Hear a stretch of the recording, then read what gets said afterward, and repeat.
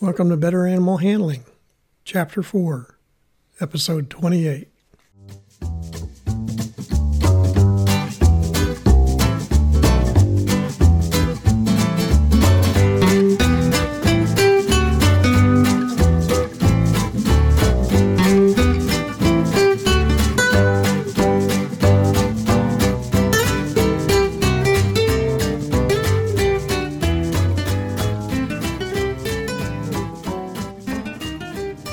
From the center of Missouri, USA, I'm C.B. Chastain, your guide to better animal handling, and Abby, my cattle dog and overachieving co-host.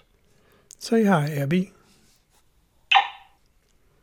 Our goals are to improve your knowledge of why domestic animals from Chihuahuas to Clydesdales act as they do and how to better handle them safely and humanely. Today's episode's on approaching and catching dogs. Our topics for this week are how to approach and catch companion and working dogs, and how to approach service dogs.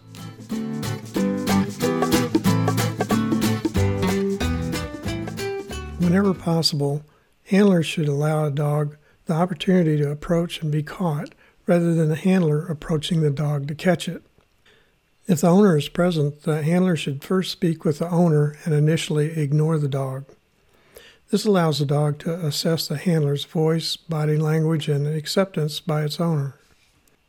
The dog's attitude should be observed to determine if it appears friendly and calm, typical of most companion dogs, or friendly and fearful, or fearful and reclusive or aggressive, or dominant aggressive.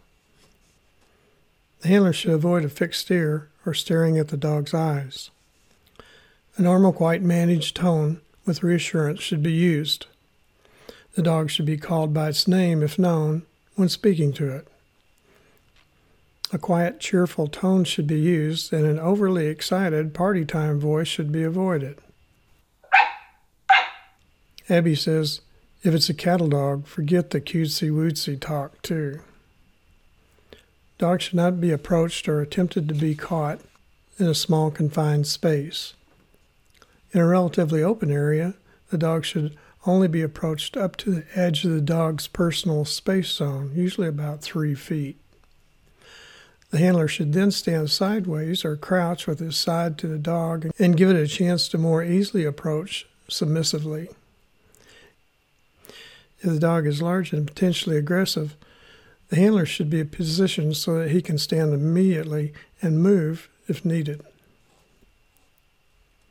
Greeting an unfamiliar dog should not involve direct confrontation, leaning over the dog, patting on top of the dog's head, thrusting a hand with outstretched fingers in front of it, high squeaky voices, or direct stares. Food treats can be held out at the level of the dog's head or tossed near the dog to entice it to approach. The treat should be small and easily consumed in a couple of seconds. Dry dog food treats that are easily stored in a pocket and will not spoil are best. However, some handlers prefer to use pieces of boiled hot dog, dried shrimp, or canned cheese spread. Constant praise should not be used for the dog's approach.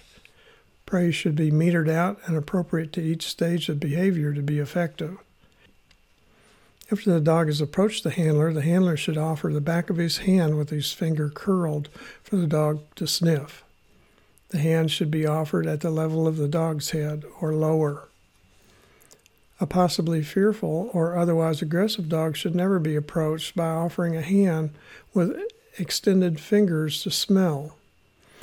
If the dog's body is relaxed and the dog sniffs or licks the hand, it can then be stroked on the jaw or side of the face. Petting should not be initially directed toward the top of the dog's head or shoulders, and the dog should not be leaned over.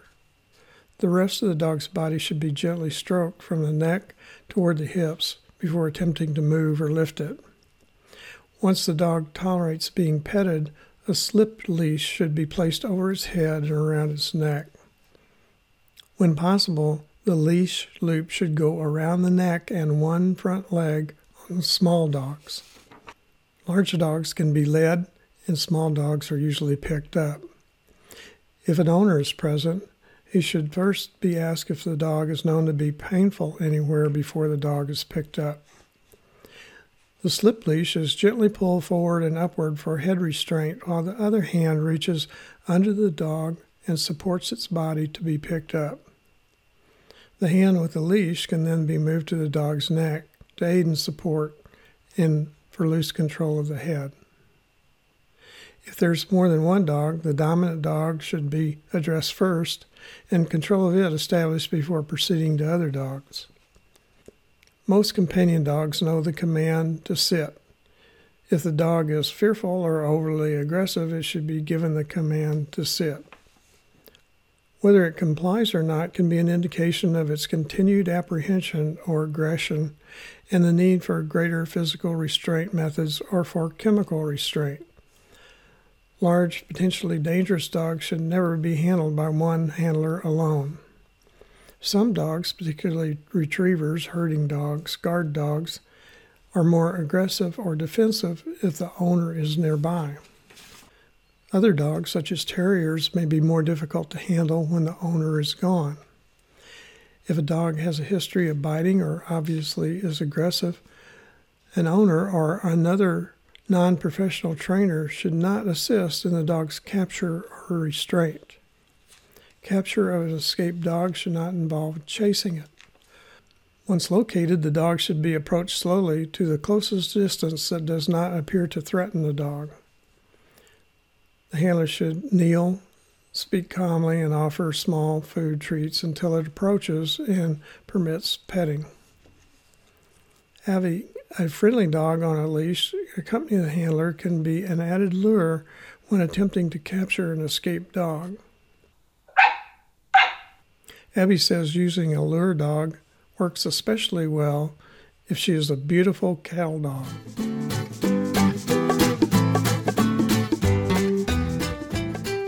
Service dogs, as defined by the Americans with Disabilities Act, are dogs that have been trained to assist people with disabilities.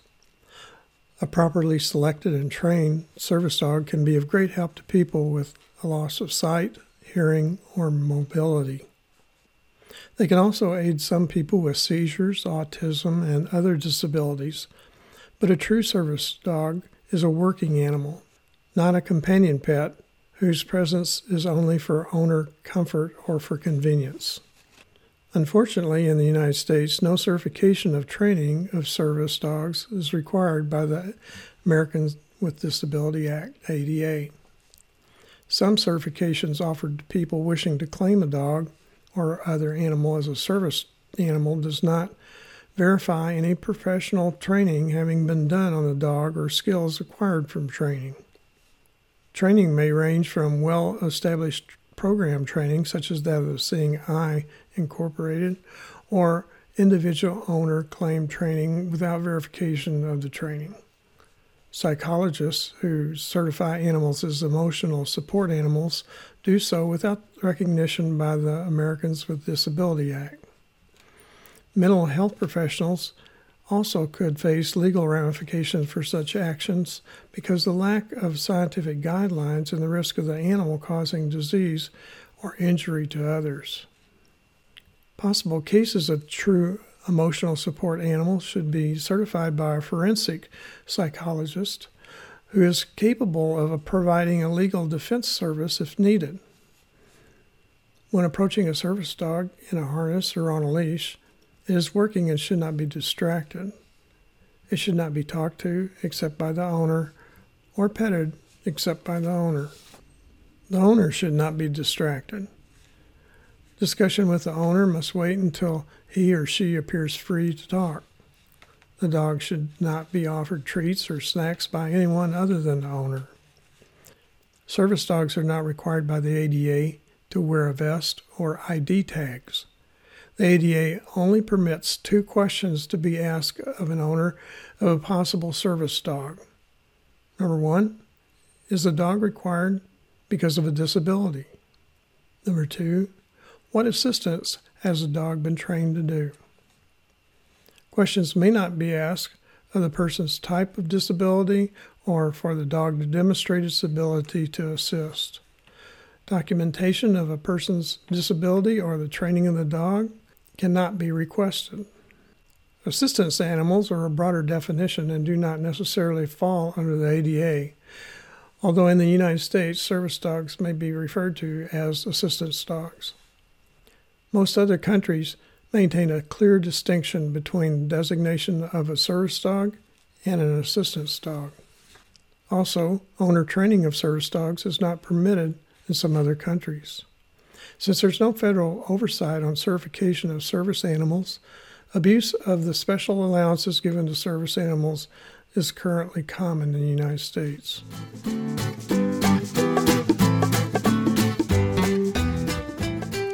Now, let's recap the key points to remember from today's episode. Crouching position by a handler is inviting to unfamiliar dogs. Bending over a dog, attempting to pet the top of the dog's head, holding outstretched fingers in front of the dog, or speaking with a high, squeaky voice are threatening to dogs. Service dogs are professionally trained, while emotional support dogs are not. Abby says it's time to wrap up this episode. More information on animal handling is available in my book, Animal Handling and Physical Restraint, published by CRC Press.